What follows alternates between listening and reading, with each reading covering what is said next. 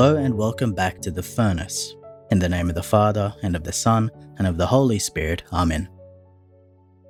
Now, despite the increasing secularism of the once Christian West, there has been in some pockets a resurgence of interest, especially in spirituality, especially towards the traditional spiritualities that have nourished the Church for hundreds and hundreds of years, whether it is Benedictine or Dominican, Franciscan, Ignatian, etc. Today we celebrate the feast of Our Lady of Mount Carmel, which is the patronal feast of the Carmelite order.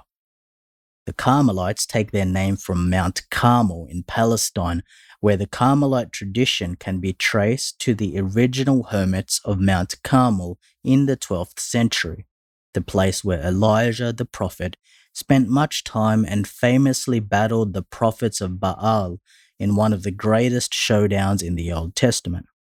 Several patristic orders identified Elijah as the model for the Christian monk and the life of a hermit. So these hermits had a chapel dedicated to Our Lady, and then sometime later in 1251, Our Lady gave the brown scapular to Saint Simon Stock, the prior general of the Carmelites, promising special assistance at the time of death to those who wear it devoutly. Now, I went to Mount Carmel in 2016, and it is one of the most breathtaking places in the Holy Land. You can see the town of Nazareth in the Far East, and Carmel evoked a sense of beauty and fruitfulness as it's described in the scriptures.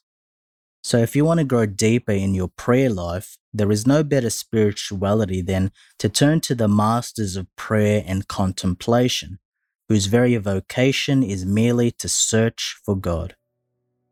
The best starting point is, of course, the writings of Saints Teresa of Avila, John of the Cross, and Teresa of Lisieux, who demonstrate the illuminating belief in God's closeness and immanence to us, even in darkness. Let us pray.